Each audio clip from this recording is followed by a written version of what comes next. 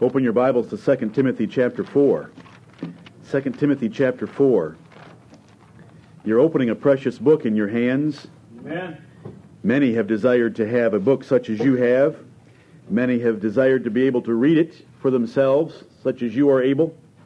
Many have desired to hear it preached, as you are going to hear and have heard.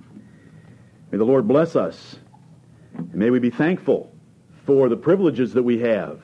We are blessed abundantly. Amen. I'm excited and thankful to be your pastor, your servant, to bring you the Word of God.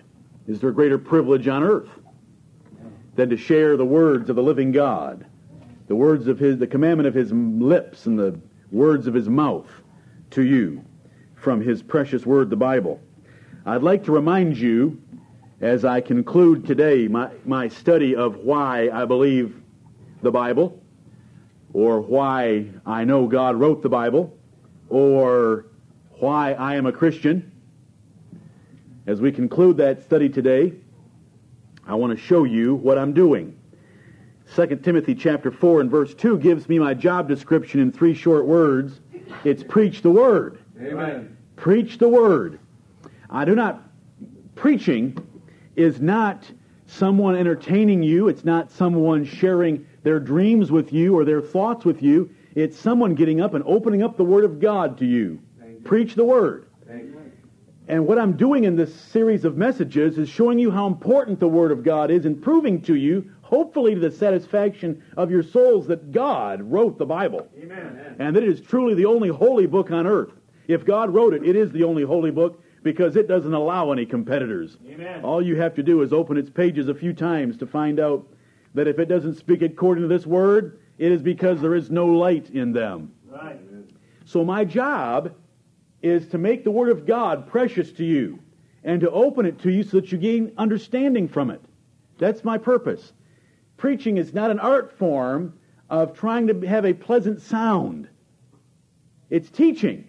And so I want to convey to you thoughts and proofs that will lift up the Word of God so that you'll love it more than ever before. Our memory verses for this week are wonderful. Job 23:12. Neither have I gone back from the commandment of His lips. I have esteemed the words of His mouth more than my necessary food. Now that is an exalted opinion of the Word of God. And I want all of you to have an exalted opinion of the Word of God. Right. We were born into Christian families. We were born into a so-called Christian nation. But we need to have established, for the satisfaction of our souls, the Bible was truly written by the Creator God. And that's what I'm trying to accomplish with you. The other verse, Psalm 19:10. More to be desired are they than gold, yea, than much fine gold. Sweeter also than honey and the honeycomb. Amen. Precious verses about the Bible. Do you love the Bible? Amen. I do not worship a book. However, the God that I worship and His Son Jesus Christ is only known through a book. Right. The book is very important. I do not at all kiss it. As they do in so many churches today, this book will be lifted up by the 2 hands of a helper and kissed. It's like the kiss of Judas. Right. Because they'll kiss its cover, but they will not open it and read it and follow its precepts. Right. So I do not kiss it for you this morning, but I tell you I want to kiss it. And I want to lift it up. And I want to put it before you and show you its splendor and how glorious the Bible is, because it's through the Word of God that we know God and come to learn about Him. And understanding enters our heart, and we understand life and death and eternal life, our origin, God Himself, salvation, sin, and all the other questions that cannot be answered apart from the Word of God. Right. It's wonderful indeed. You know, you can open this book you hold in your hands right now. You open it, and you say, what are the opening words of this book going to be? Once upon a time, in the beginning, Amen. God created. In the beginning, God. Wow! I mean, if you're a born-again child of God, just those first 4 words are moving. Yep. Do y'all know what have you ever sat down and just opened up to the first chapter? Yep. In the beginning, God. Yes, that's what we believe. Amen. Praise the Lord. In the beginning, God.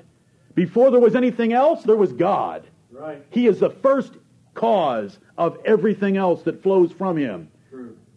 In the beginning, God created. We read down through there where light came from, where darkness came from, water, sky, land, trees, herbs, plants, animals, stars, moon, and what they're for, and what man's to do with them. Man's to use them and have dominion over them. And then where man came from. Can you believe that you have a book that tells us all that?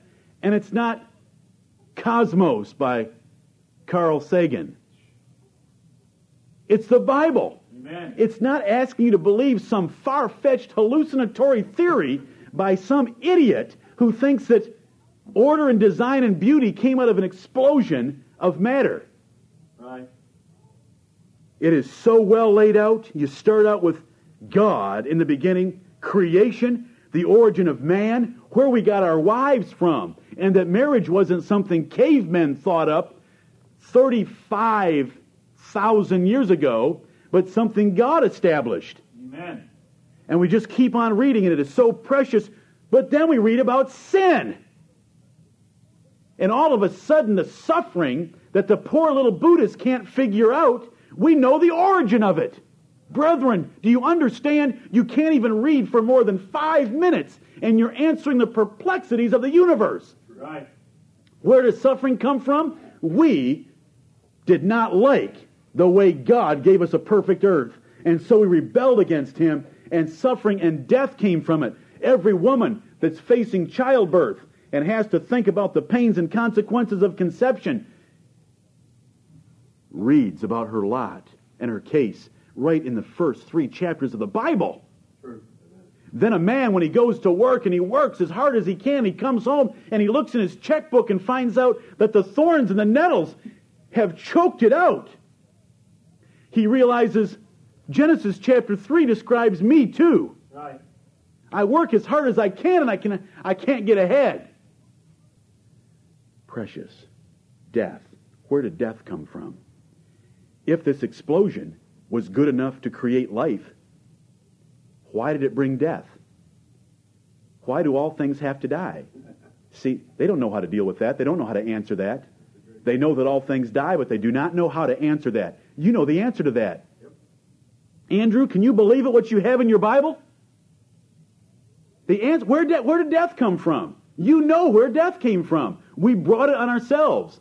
Because this great God said, you eat of the fruit of the tree of the knowledge of good and evil, and you're going to bring death on you because I'm going to judge you with death and all of your descendants. And I want to tell you, every time we go to a funeral home and every time we look in a casket, every time you pass a cemetery, look out there. You know what all those stones are saying? The Bible is true. Amen. The Bible is true. We haven't even got out of the first 3 chapters, and there's 1,189 of them. Right. You haven't even read for 10 minutes yet. And look at the answers you're getting. And so sensible, and so sound, and so powerful, and so concisely written, and so beautifully written. Amen. We see marriage, and we see sin, we see conception, we see death, we see condemnation. But brethren, there's also a little promise in there. There's a little prophecy in there. You're still not out of the first 3 chapters. Right. A man's coming. The seed of the woman. A man is coming that will deliver his people from their sins. Right. And he is going to take that serpent that ruined our first parents and crush his head like a bird's egg. And all he's going to be able to do is scratch the heel of that man that's coming. In the first 3 chapters. And they write volumes, shelves of volumes. And they can't answer any of these questions. And we've got it done in 10 minutes. Do you love the Bible or not? Amen. It's got all the answers. You keep on reading. You read a few more chapters, and you find out why we have the Grand Canyon. There was a flood.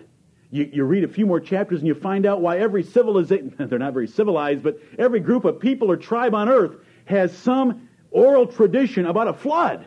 Right. Because there it is in the Bible. and it's described. But the great God saw a faithful man and had mercy on him, and he rowed it out in a boat. That's why we made it through the flood that destroyed everything else that had life and breath. Because God had mercy and put him in an ark. We keep on reading, and we find out why there's so many languages. Because we tried to build a tower because we wouldn't disperse as God commanded us to disperse and fill the earth. And so God had to judge us with different languages to separate us. Wow! What answers we're getting. You can't learn these things in sociology, Philip. Right. Oh, the poor son. He's taking sociology. Do you think he's being taught from the first 10 chapters of Genesis? Do you know how much you can learn? Do you know what I've just covered? Why do men kill each other? Sin. Amen. Cain killed his brother. Murder started right off. Genesis chapter 4. You haven't read 12 minutes yet. And you already know where evil came from. And that God's offended with it. And that God judges it. And he drowned the whole earth because of it. Right. And where the languages came from. Why are there so many different nations? Why do they all speak such different languages? I mean, there's a big difference between the English alphabet and the Chinese alphabet. Ever taken a moment to compare the two? Amen. The difference is enormous. Keep on reading. We see some obituaries. Wow. This book even has obituaries. It tells us how long men live. They lived a long time. And we keep on reading. We read about that God has personal relationships with some of these men. Right. Like Abraham. He comes down, he meets with Abraham, and Abraham worships him, and Abraham is blessed by him. And he gives Abraham promises. And we just keep on reading, and we find about God having a personal relationship with a whole nation. Coming down and meeting with them and talking through Moses to them. Talking to them until they couldn't stand to hear him anymore because he was rather frightening. And we read, and we go through, we see the history of nations and the history of Israel. And we come to some poetic sections of the Bible where we have spiritual statements made about a man's soul in its relationship to God and its troubles in this life and how God comforts it and secures it. And we have a love song, and we have a book of philosophy, and we have a book of parental fatherly advice to sons on how to be a wise young man. All in the Bible. Right. Incredible book. And we keep progressing through that, and we run into the prophets. And you say, oh, no, the prophet. Oh, yes, the prophets. Amen. They lift up God and warn of judgment for sin. Right. But every now and then, just when you think you're going to despair, there's a little verse that sounds something like this. Therefore, the Lord himself shall give you a sign. Right. Behold, a virgin shall conceive and bear a son, Amen. and thou shalt call his name Emmanuel. Wow! A virgin having a son and his name being called God with us. Isaiah 7:14. And you keep getting promises like that of this man that's coming. Those promises have been interspersed all the way through this history of God's dealings with men and all the troubles of mankind. But there's this Savior coming. And then we get to the New Testament, we read about the life of a man who was born the supposed son of a carpenter named Joseph, who lived in Judea in a little town called Nazareth. And he grew up and he lived. And he spoke and he taught. And his teachings were unbelievable. No one had ever heard things like he taught. No man spoke like he spoke. No man lived like he lived. And he was born of a virgin. His mother did not know how in the world she was going to conceive him. And God just said, I'll take care of that. Right. And the Bible goes on, and you read 4 different accounts of his life. And then that man chooses some messengers to go out and tell them about him. Tell the world about him. That he has been resurrected from the dead. And so there's hope for mankind, that all we see around us is our parents and our grandparents dying off, and we know we're going to die. And there's hope because there's a resurrection. Amen. And it's all in the Bible. And we keep progressing, and we're told how we can please that God and worship him, and he doesn't hardly require anything. He doesn't need a big building. He doesn't need fancy or intricate ceremonies. He just wants us to come together, read his word, learn his word, sing his praise, pray to him, and he'll bless us and he'll be with us, and he'll take us to heaven when we die. Right. And he's coming for us. Amen. That Lord Jesus Christ is now that man, that son of the so-called carpenter, is now seated at the right hand of God. And he's ruling with the rod of iron. He's breaking the nations of this earth into pieces. And he's in complete control of everything. But he's going to let some temptations arise. And from the last book of the Bible, we see the enemies of the church of Jesus Christ coming to persecute that church. And they're tortured. And they lose their lives. But they never lose their faith. Amen. And then we culminate at the end of it with an incredible drama being played out in heaven as that glorious Redeemer comes and delivers us all out of this earth. There'll be no more death, no more crying, no more night, no more pain, no more fear, because we'll be in the presence of God forevermore, and it's all taught in this book. Amen. And we let it lay. We let it lie on our nightstands and in our houses, and we don't read it enough. It's precious, brethren. It's precious. And it's all true, and it's all written by God, and it's the only holy book on earth. Last Sunday, I finished up as we came to the Lord's table by looking at the doctrine of salvation that it teaches. What a glorious doctrine it is. We're not looking for a harem in the sky like the Muslims. We're not looking for our own planet to populate like the Mormons. We're not looking for nirvana where we can be extinguished from having existence at all like the Buddhists. We're looking for a heaven where we get to be treated like the sons of God forever and ever, and inherit God and enjoy Him for eternity. Amen. With unspeakable blessings that we cannot describe to the pitiful things that we enjoy down here. The doctrine of salvation to me is enough. Well, each one of these just about are enough by themselves to prove that God wrote the Bible. Let's go to a new one this morning. Let's go to Jeremiah chapter 23. Jeremiah chapter 23. Let me read you a few verses from Jeremiah 23. This is point number 17, or proof number 17, why I believe the Bible. And this proof is because of its uniqueness, because it's so different from other books. To be unique is to be different, and the Bible is so different.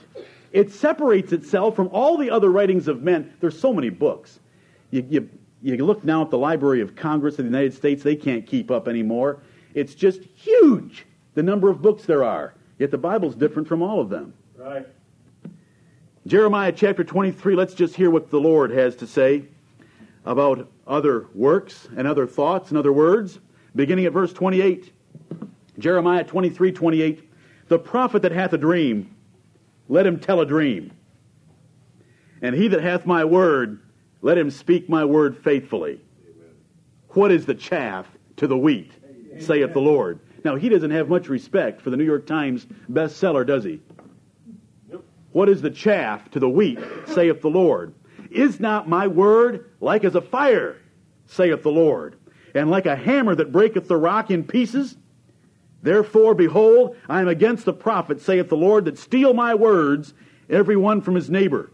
Behold, I am against the prophet, saith the Lord, that use their tongues and say, He saith. Behold, I am against them that prophesy false dreams, saith the Lord, and do tell them, and cause my people to err by their lies and by their lateness. Yet I sent them not, nor commanded them. Therefore they shall not profit this people at all, saith the Lord. God's word is profitable, and it's uniquely different. It's like a fire and a hammer that breaks in pieces the rocks. It is the wheat as compared to the chaff. When you put wheat down and grind it under the wheels, or the grinding stone, you end up with two things: the wheat that's heavy and of substance, and the light chaff that was its worthless hull blows off into the wind. What is the wheat to the chaff, or what is the chaff to the wheat, saith the Lord? They're so different. The Bible is unique. There's only one holy book in the earth, it's the Bible. All other books are so inferior to it, and we know that God wrote the Bible because of its unique differences from all the writings of men. Listen, just think with me. I want to lift up the Word of God. And if you go away today loving the Bible more, wanting to read it more, believing that God wrote it more, and wanting to obey it more, I win. You win, and the Lord is praised. Amen. That's what we're here for. The Bible does not have any prejudice, bigotry, tradition, or superstition in it as all the writings of men have. All the writings of men, you can see their slant sliding through in the words. Even when they write history. There is no history book that is untainted of the man's perspective and preference for the way he wants history to be. Right. Except one. We have a book written by Jews, yet it condemns the Jews in Israel more than any other group. When was the last time you read a book like that? Written by a Mormon, condemning the Mormons more than any other group. Written by a Muslim, condemning Islam more than any other group. And yet the whole Bible is written by Jews, and it condemns the Jews in Israel more than any other group. Over and over and over again, it talks about God judging them, and God judging them righteously for their sins. We have a book that's written by Jews, yet it finishes by rejecting Israel's national culture as inferior. Wow! Now that's different from the Quran. I mean, the Quran is simply a book to promote 7th century Arabia. Right. You have a book written by Jews, and yet when you come to the end of the book, the conclusion is our national culture is inferior. And it's temporary, and it's passing away. Find me a book written like that. Men don't write like that. They're always wanting to push their particular culture or nation. We have a book written by Jews, yet it finishes by rejecting Israel's traditional religion as inadequate and weak and beggarly. Written by Jews. Ever read the book of Hebrews? Do you know who's writing the book of Hebrews? Do you know to whom the book is written? Right. It's a Jew writing to Jews telling them that our religion, our traditional religion, received by our fathers, that we've practiced for 2,000 years, is inferior and has passed away. And the new one doesn't look at all like the old one, and it involves the Gentiles. Show me a book like that. The Lord be praised. Amen. The Bible was written by God. Men don't write like that. Men get so nationalistically minded they can't see the sins of their own nations because they're so loyal to their cause. But these Jews were loyal to only one thing, the Spirit of God that spoke within them, and they put the words down on paper, even though that it meant the dissolution of their nation, their culture, and their religion. Wow. Written by Jews, yet it promises God's greatest blessings on the Gentiles for the last 2,000 years. It said that the house of David would be rebuilt. Yes, it does say that. But they had to admit that it was going to be rebuilt with Gentiles, and that God had cast off his people, which he had been with for 2,000 years.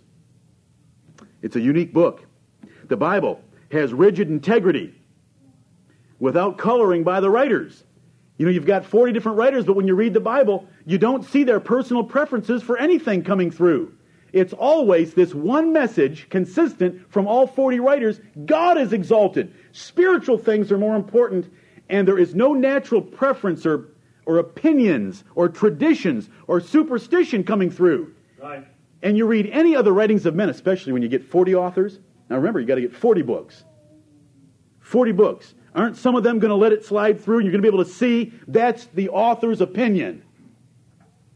None. And it all matches up with one whole Bible, with one message. The writers of this book, the Bible is unique because the writers of this book hold themselves to a stricter standard than their hearers. Now that is different. Old Muhammad, now I'll get to this later today sometime. Old Muhammad, he said that a Muslim can have up to 4 wives. But now Muhammad got a special dispensation so he could have as many as he wanted. Right. But the Bible, do you know what it says? Church members can have as many as they want. Don't get alarmed, folks. It's illegal in our country. It's illegal in our country. And it would be going against God's ideal. It's not what God planned. It's not what God intended. But the ministry is very specifically limited to be the husband of one wife. And the greatest minister of the New Testament, who's the example for all other ministers and saints to follow, had none. Right. Wow! Now that's a difference. When you've got the man who wrote the New Testament not having a wife at all, and saying anyone that preaches to the saints of Jesus Christ can only have one, that's a tighter restriction on the ministry than the hearers of the Word of God. So different from other holy books who always find little loopholes for themselves so that they can enjoy the bigger and better things. You know, the Bible doesn't limit your use of wine in the New Testament except to say that drunkenness is a sin. You, the hearers of the Word of God. But as you enter the ministry, a deacon is not to be given to much wine. Right. Then as you become a bishop, a bishop is not to be given to wine. Look at those differences. Right. The grades of responsibility that the ministry is held to by the Word of God. That's a unique book, because most books that are written by men are providing loopholes or reasons why the author of the book gets to have a few exceptional clauses in there for his own benefit. The Bible is a unique book because it has so many martyrs willing to give their lives for its possession or distribution. Even a small section of the Bible, they would be willing to die for it, even though there was no advantage they gained in an earthly way. They were not trying to evangelize or conquer another nation. They were not trying to uphold a national religion. They were not promoting a cultural influence in the world. They just wanted the Word of God, and they died for it. It's a unique book. You know, if we had a bestsellers list or a best book list based on how many have died for the book, No competition. where would the Bible be? Way up there by itself because of the men and women that have died for it, brethren. The Bible is unique because it's inexhaustible.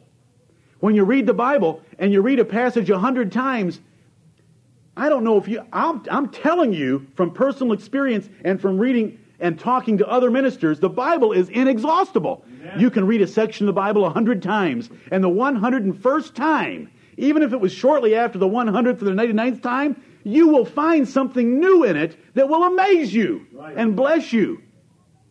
The book is inexhaustible. There's only one being that's inexhaustible. Amen.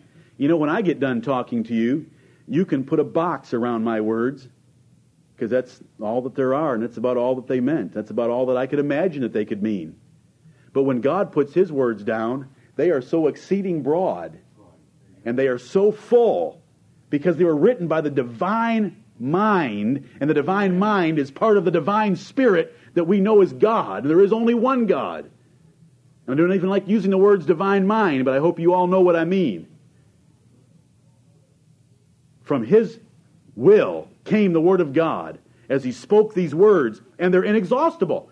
When you read the Bible, you continue to see new things, precious things, the depth of things. What you thought was 10 feet deep, you read it again, and you find that it's 12 feet deep. What you thought was at 1 carat, you look at it again, and it's 1.5 carats. And brethren, I'll tell you something, you go back next week and look at it more closely, you'll find that it's 2 carats, because the Bible is inexhaustible. Right. After you've ripped through the best of the classics, what do you want to do? If your reading comprehension is not up to snuff and you need to read it 3 or 4 times, what happens on the 5th time? Pretty boring. You've got it all. But you read the Bible, read it 100 times. There's verses that you've read 100 times, 200 times, and there's still more to be gleaned from those verses. The Bible is special. It's unique, which shows that it's the Word of God because it's written by the infinite God who can open things up to a degree that we cannot ever fully plumb their depths. The Bible is different. Men have studied the Bible for decades, and they still find it fresh and exciting every time they get the chance to close off the world and open its pages and read it. Amen. Why is that true? Right. Because there is so much depth in the words, because the words are from the living God. The Bible is special. The Bible has a perennial appeal to all ages, in all generations. Now let's think about that for a minute. When they write a book, they pick what age group they're going after. And they can only write it in one generation. And if it's a classic, it may endure a few. But how can there be a book that fascinates children and challenges the oldest and wisest and most studied possible? How can there be one book that does it both? And many times in the same passages. Right. Tell me about it. Find me another book like that children love to read.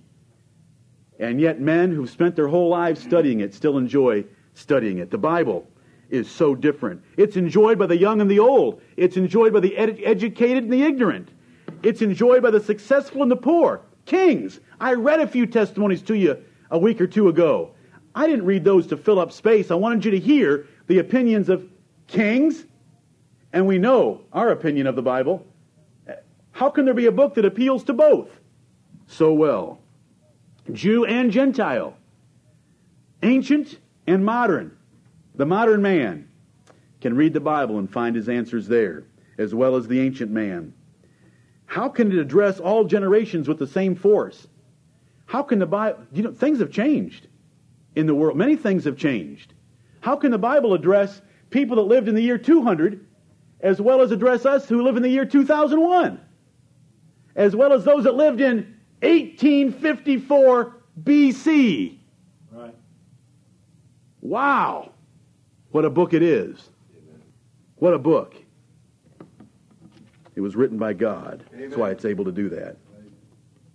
You know, the Bible contains history.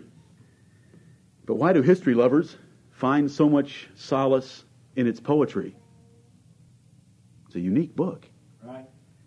It contains poetry. But when you find someone that loves poetry, why do they find so many blessings in the history section? The Bible's unique. No matter what your preference is for literary style, and the Bible has them all. Songs. I opened this morning with Deuteronomy chapter 32. A song. Quite a song. Amen. No matter what you like in the way of literary style, there are parts of the Bible that will appeal to you that are the opposite of what you prefer in literary style. Because in the words are conveyed a revelation from God to your soul. Now, the natural man doesn't know what I'm talking about. He might look at it simply for its literary style. And so he would go to the sections that he appreciates the most by their literary appeal. We can go to the sections that we like the least from a literary appeal and find there incredible blessings for our soul. The Bible is a unique book because God wrote it. Why is a Jewish book loved so much by Gentiles? Why do Gentiles get into reading the intricate day-to-day life of a Jewish nation that existed 3,500 years ago? Why do we want to know the history of the Israelites when we're Gentiles? What about the Bible is so unique? How can fishermen write words that appeal to kings? Right. Because God wrote the Bible. Amen. That's why. God wrote it. Why is a bloody religious book so appealing to sanitized 21st century Americans? It is a bloody book. There's blood covering this book from beginning to end, and lots of blood. Why do sanitized 21st century Americans love such a bloody religious book? Because God wrote it and it appeals to our souls. Oh, there's so many other questions that could be asked. The Bible's unique. I want to show you now, from turning your Bibles to 1 Thessalonians chapter 2. 1 Thessalonians chapter 2. The Bible was written by God because of its power. The Bible changes lives. When they hear it preached and when they read it, when they've been born again, of course they have to be born again first. I've already covered that point a lot earlier in this study. But if they've been born again, they might be like Cornelius, not knowing many things that they ought to be doing, and they hear the Word of God, and it matches up with what's in their soul that was put there by God, and their lives change. 1 Thessalonians chapter 2, verse 13. The Apostle Paul said, "For this cause also thank we God, without ceasing. I have become very pressed in my spirit and convicted that we are not thankful enough for the truth that God, the truth that God has chosen us out of this world and adopted us as His sons and given us this revelation and put a desire in our heart for it, so that we are Christians meeting in this hotel room this day." Amen. All of it is an incredible blessing that will blow your senses if you try to sit down and reason through it statistically. It is overwhelming. Why? If the Bible is true, if the God of heaven is what the Bible describes Him to be, and who the Bible describes Him to be, and men are as depraved and as wicked as they are described in the Bible, and heaven is a reality, and that the evidence of eternal life is what we believe it to be from the pages of the Bible, and you put all those things together and realize that we are the sons of God with heaven waiting for us, a reservation has been made there for us, it is an overwhelming blessing. Amen. And we get so caught up in the goofy little pursuits of this life. To think that God has chosen us and written our names in the book of life and adopted us and given us His truth and opened up our hearts to receive it like the heart of Lydia. It is overwhelming because He's only done it for a precious few that we can read about and that we can witness in the earth. It's wonderful. We ought to be thankful. And I chased that little rabbit because of these words. For this cause also thank we God without ceasing. Because when ye received the word of God, which ye heard of us, ye received it not as the word of men, but as it is in truth, the word of God. Amen. Which effectually worketh also in you that believe. Right. The word of God works. Amen. You know, the Gideons, even though they might be misled in certain steps of their program, and they're using false translations of the Bible these days in certain places, their cause is good. Their intent was noble. Right. There were men whose lives were changed by the Word of God, and they were successful men with financial means at their disposal. So do you know what they wanted to do? They wanted to get a Bible, a King James Bible, the Word of God, into every hotel room in America. Right. And then the world. That's a noble desire from men who've had their lives changed. They want others to read, and they have testimonials galore of people in despair on a hotel bed, maybe with a needle in their arm. See the book and open the book. And because God has put in their souls a love for truth, and there's hope there, but it's not opened yet to their understanding. They read hope in the Bible. Right. And it meets up with what's in their soul. And they're brought to an understanding, and it changes lives. It effectually worketh also in you that believe. Right. We're not going to take an offering this morning for the Gideons. But the Word of God effectually works. And one of its evidences, and I just said that to make you think about it. Their cause was to get the Word of God out. They were spreading the Word of God. They weren't being selective in the Word of God. I get sick of seeing John 3:16 in the end zones of football statements. They weren't selective. They wanted people to be able to read all 31,165 of those verses and read it in the King James Bible. Now, I like that. And it's because there were some men whose lives were changed by the Word of God. Right. I'll tell you one thing. Cornelius' life was changed after his neighbors and friends saw him go underwater in a burial with his clothes on by another Jew. He wouldn't have known that without the Bible, and everything that followed that was from the Bible. It effectually worketh in you. 1 Thessalonians 2:13 is a wonderful verse. Look at the effect it had on the Thessalonians. Back to chapter 1, verse 9. Here's what the rest of the Christian world thought about the Thessalonians. For they themselves show of us what manner of entering in we had unto you, and how ye turned to God from idols to serve the living and true God, and to wait for His Son from heaven, whom He raised from the dead, even Jesus, which delivered us from the wrath to come. That is a testimony that the Thessalonians had worldwide, right, that their lives had been totally changed. They got rid of their idols, they turned to the living God, and now their whole life's pursuit was to wait for the Son of God from heaven. Amen. This past week, I've studied many, many, many hours for this series of messages that I've brought you. A couple hundred hours. But I have read so much of the testimony of the first couple of centuries about Christians. Right. And some of those emperors writing about the Christians, demanding that they be treated fairly, because in their relationship with the Christians, all they saw were a people that had a faith that they did not. Listen, I have read some amazing testimonies. They have a faith that we don't have. And all they're doing is waiting for this man Jesus, who they call Christ. They get together early in the morning and they want to read from their holy book.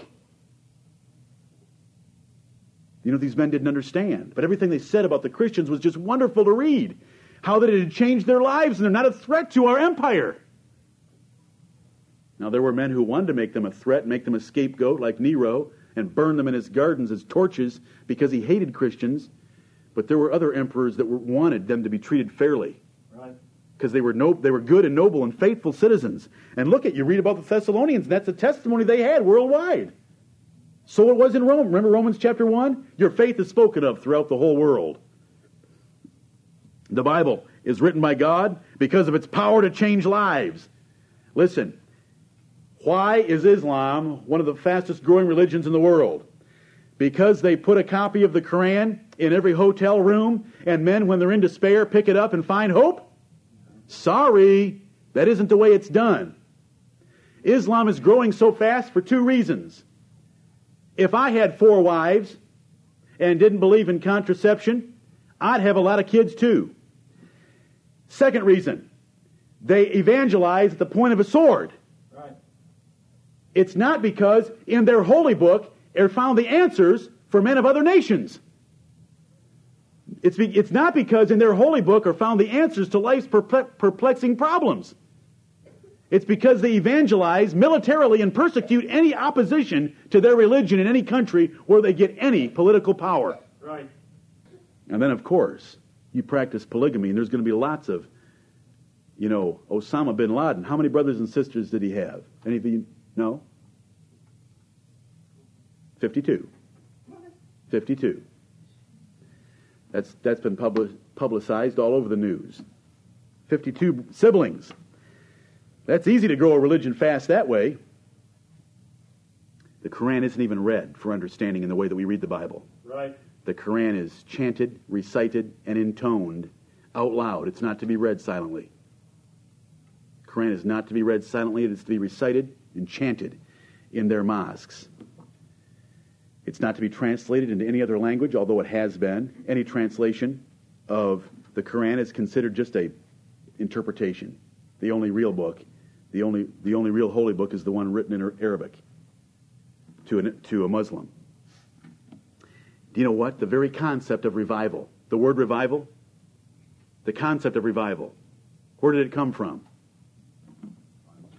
The Bible. The Bible came from the word revival, the concept of revival, the changing of lives came from the Bible. When God's word is preached, it changes lives. I don't mean changing lives by just having a different ceremonial form. I mean changing lives from being naturally minded to being spiritually minded. I mean changing lives from being morally depraved to being morally righteous. It changes lives. The Word of God, its power. The Apostle Paul is preaching in Acts chapter 13. It says when the Gentiles heard this, they glorified the word of the Lord. The Gentiles were converted. These pagans were converted. Remember, we studied through the book of Acts to see that when Paul preached the Word of God, it changed lives in Acts chapter 13. Spiritual change. I can tell you this today. You want to prove my point? Go home. Get down on your knees in a very prayerful attitude and a soul committed to God. Tell Him that you want to open His Bible and have it change your life. Confess your sins and humble yourself before the great God that created you and has sent a Savior for you and has regenerated you, and open that Bible and it'll change your life today. Amen. You cannot go to the Word of God in a prayerful spiritual attitude and not come away with a blessing, because it works effectually in you that believe. Amen. Right. And that'll be your experience if you'll simply try it. That's the appeal that the lawyer Philip Morrow made with Thomas Edison. Thomas Edison was a skeptic. Philip Morrow was a great attorney that argued before the Supreme Court of the United States. He loved the King James Bible. He wrote books to defend it. He holds our prophetical position probably closer than any other single man that we know about in many ways. But that man, when he went to Thomas Edison, he wanted to convert Thomas Edison to trust the living God. The man was a skeptic. And so he reasoned with Thomas Edison that as you know certain things by your experience in your laboratory that you cannot fully express or prove to others until you actually recreate it in your laboratory, try the Bible. And the reason, if you try the Bible, because the Bible is a book of faith, you have to come to the Bible with faith. But if you come to, remember what it said, it effectually worketh in you that believe. Come to the Bible with faith, it'll change your life. We don't read of any Thomas Edison doing anything like that. Doesn't matter. Philip Marlowe loved the truth and wrote about it, and we're thankful for him. We're thankful for what he did in the works of chronology, prophecy, and defending the King James Bible way back. Amen. You know, it's pitiful when you've got to take a book and kiss it, when you've got to take a book and chant it, when you've got to take a book and intone it, recite it.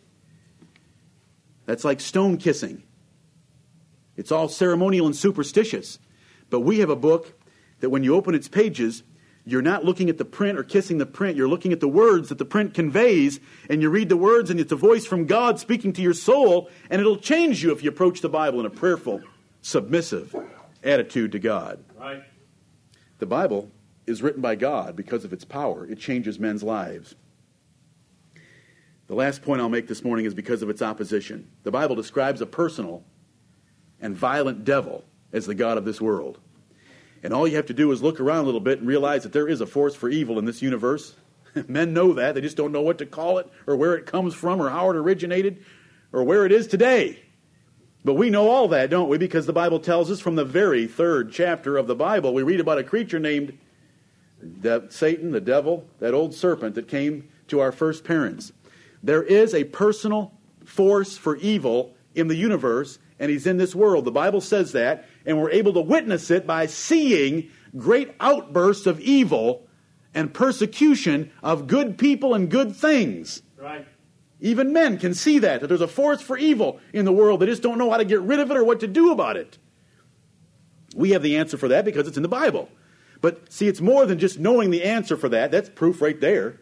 Because the Bible identifies this source of evil and explains how it operates and the effect of him in the world. But more than that, the Bible tells us that this personal devil hates God, his Son Jesus Christ, and his Word. So, if God has written a book, we are going to find extraordinary opposition to that book. And do we see that in the world?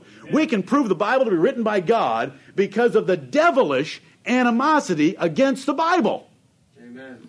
I mentioned to you last Sunday or the Sunday before, if those of you that are in college, if you stand up and you quote from the Quran, you will be esteemed a person of understanding and wide learning. If you stand up and quote the Bible without any reference to science, principles, natural reasoning at all, just plain Bible, this is how we ought to do it because the Bible says you will be laughed out of class. You will be laughed out of class. If you get up and say, well, here's the solution for murder, the Bible says, he that sheddeth man's blood, by man shall his blood be shed. That settles it for me. You're a nutcase. You're a religious fanatic. But if you come to class with long hair, you haven't showered in a month, and you got a robe on, shave part of your head, leave a little strand sticking out of the shaved part, pierce yourself in 12 places, paint yourself in 4 places, and then you quote from the Hindu Vedas, you'll be esteemed a thinker. True. A thinker. Look at that man. Watch him go. His thoughts are so deep. They're so deep, I cannot plumb their depths. In fact, I didn't even understand a thing that he said. Can you help me? I'm serious. Listen, go home, plug in Buddhist book, and read. You will come back tonight and say, thank you for being our pastor, because you tell the truth and you shoot it straight. You would not believe what they call writing. Right. I'm gonna read you a little bit tonight. Just hold on. We got to get to it tonight. Because of its opposition, how in the world can a book like this, that has all the evidence that I've given so far about it, have so much hated opposition against it when it's used in public as an answer for the dilemmas of men? Why the opposition? Where does it come from? Why is it so devilish? Why is it so ferocious, Right. even in our own country? Because there's a devil. There's a force for evil. The Bible identifies it, and his animosity is against this book, no other book. This is the book that's been burned more than any other book in the history of the world. Burned. Men have been pulled up out of the ground 40 years after they were dead, I mentioned this before also, and burned because they dared translate this book into another language. Right.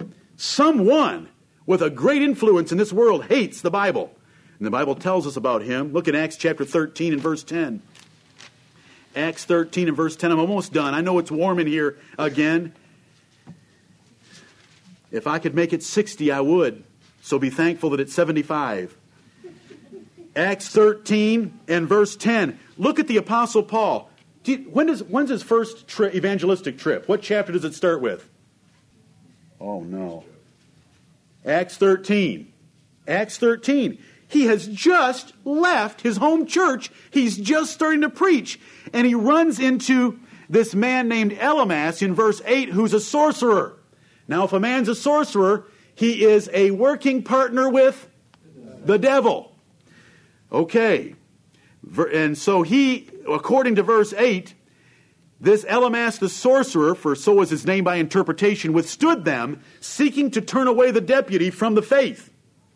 Then Saul, who also is called Paul, filled with the Holy Ghost, set his eyes on him and said, O full of all subtlety and all mischief, thou child of the devil, thou enemy of all righteousness, wilt thou not cease to pervert the right ways of the Lord?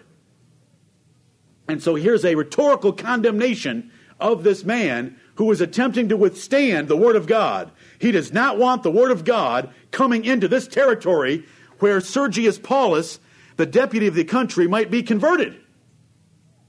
And Paul has not even got his feet wet yet, and the devil is out to stop him. Right. And so it is with the Word of God. Everywhere we look, they hate the Bible. You stand up and you listen. I picked one of the easier things as my example just a few minutes ago, capital punishment. You want to get real down and dirty and get into some other subjects, like what the Bible says about sodomy, or what the Bible says about marriage and the role of women and child training, and we could go on and on and on about musical instruments in a New Testament church, about what it says about Catholicism, and on we could go. You get up and let your trumpet sound.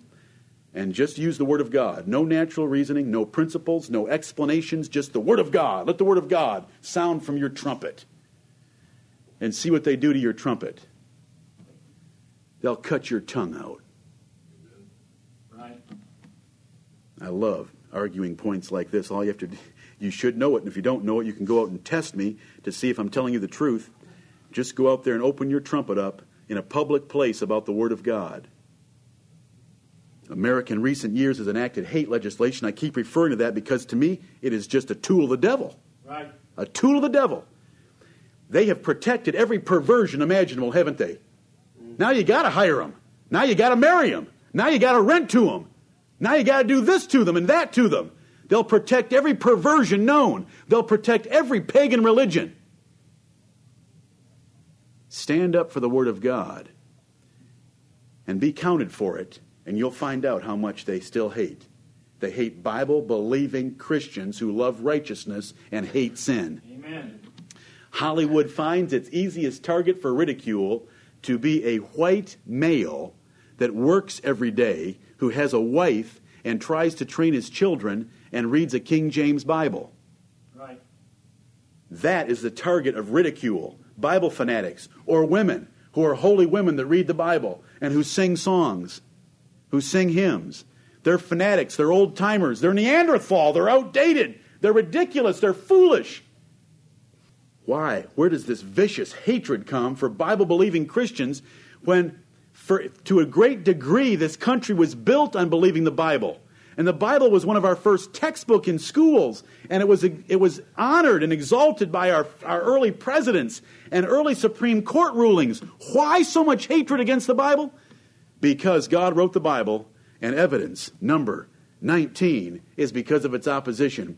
The opposition of the devil showing such hatred against one book over all other books proves that it must have been written by God. Right. And he's trying to get rid of it. May the Lord bless us to look at this Bible. We've looked at so many different aspects of it, brethren. You know, this morning I started out by wanting to read to you a song in it. Then I went and showed you what's in the first 3 chapters. And we went all the way to the end of the book and what's in store for us as the saints of God. And everything that's in between is precious. Amen. And if you don't know it yet, if you haven't experienced it the way that I've described to you, go home, confess your sins, humble yourself before the Lord God and come to Him. I am small and despised. Use those words. order my ways in your commandments. Use those words. I don't like telling people what words to use, but they're found in Psalm 119. Amen. And humble yourself before God and ask for Him to give you a blessing from His Word. Shut out all distractions, and with a pure, single heart, come to the Word of God. And I'm going to tell you what's going to happen. It'll work effectually in your life. Right. It'll work effectually in your life. It'll empower your new man. Your new man will rejoice at what you're doing. You'll get excited about the Word of God. You'll want to live a more righteous life. You'll love holiness and you'll hate sin. You got to go to it the way I described, and if you do, you'll find that it effectually worketh in you that believe. I'm thankful that I have you brethren as my friends, as my brothers, as my sisters, as my flock, as a congregation here, because the Word of God's effectually worked in you that believe. Amen. And I want it to work in us more effectually. Right. And more, and to bear more fruit in our lives. That's my goal. That's why I'm preaching this morning. It's what everything that I've said is for the cause that you'll walk out of here loving the Word of God more and committing yourself to walk according to its precepts. And may the Lord Jesus Christ be honored by a few faithful in this world that have the Word of God and the testimony of Jesus Christ. Amen.